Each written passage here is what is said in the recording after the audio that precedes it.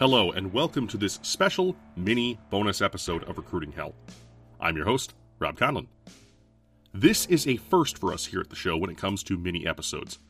I'm not going to promise them for the future as a staple part of the Recruiting Hell content schedule, but this week the situation presented itself far too well to not have this missing knowledge along for the ride. Our upcoming episode, releasing on December 16th, is with James Aiken, and his truly unique idea revolving around buying yourself a job. Now, he explained this idea exceptionally well, but the one thing I realized that I didn't do, and this is 100% my fault as a show host, is that I didn't preface the conversation of buying yourself a job with enough marketing background for those out there in the listener base who aren't marketing people.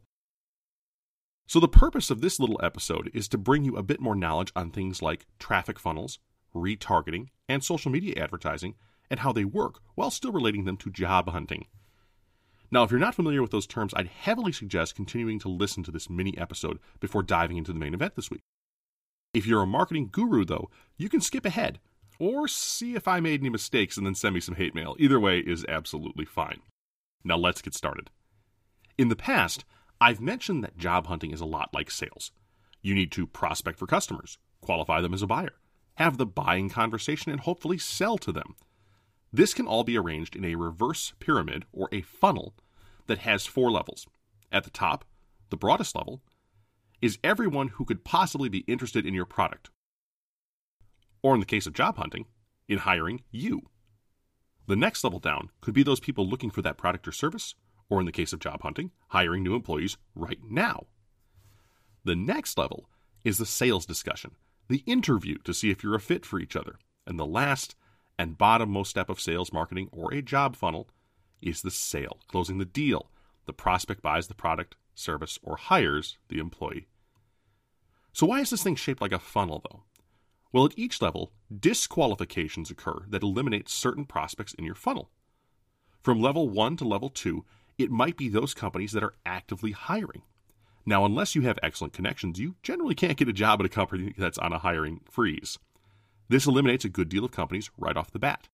The ones that survive this level go down to the next, narrower part of the funnel, which is companies actually looking for help. The qualifications for the next level down would be if a company were to offer you an interview. This third step, where you actually land a chance to pitch your product, aka yourself, to the company in an interview. We all know far too well that not every interview is successful.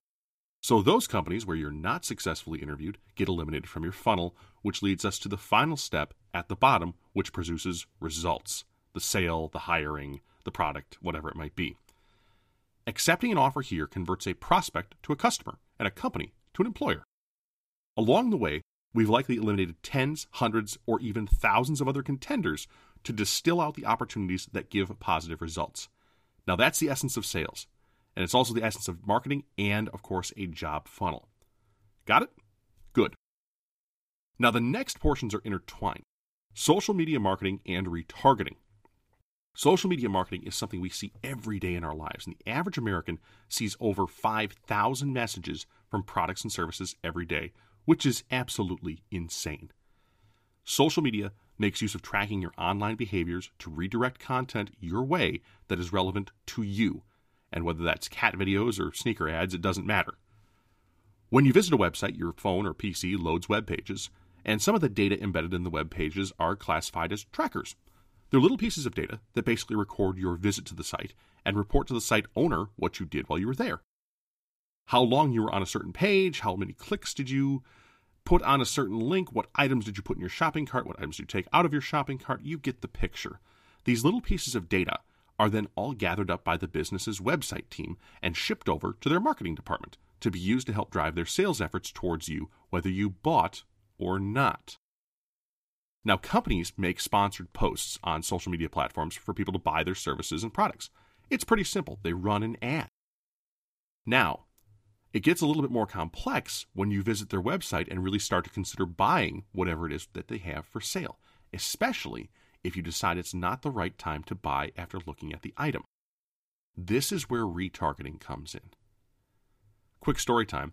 A few nights ago, my wife and I were watching TV, and my wife saw a pair of boots on a girl in a Hyundai car commercial.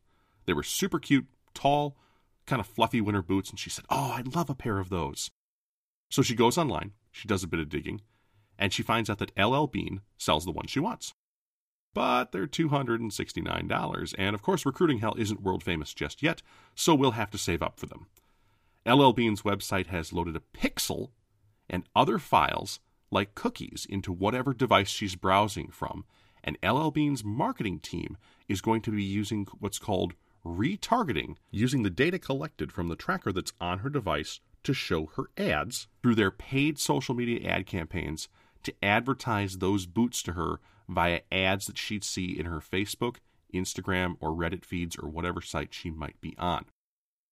So retargeting allows a company to have a second chance or more at a sale by dangling the item you were looking at in front of you again and again, because they have a tracker that said, this person went to this part of the site and looked at this for however long. They might want this. This little bit of background is absolutely key for the next episode, and I'm glad you stuck around to learn a little bit more about it. James's concept is really quite extraordinary, and I believe that if you were short on marketing knowledge before, that you now at least have the basic tools to completely appreciate and understand what he would be proposing. So thanks a lot for swinging by this mini episode. If you felt it was worthwhile, let me know on social media, or of course you can email me direct at therecruitinghellpodcast@gmail.com. I'd have normally placed this content in the episode itself, but I did not realize that this knowledge might actually not be common until about 48 hours before release. And having mixed and edited the entire episode for video on YouTube and audio on my release platforms for that, I believe this may be the best course of action, as time is, of course, of the essence. A big thank you to you, the listener, of course, for tuning in, and Purple Planet Music for our themes. Thanks again for swinging by Recruiting Hell. As always, folks, remember, your job hunt is a marathon, not a sprint, and Recruiting Hell will be here to help you keep pace.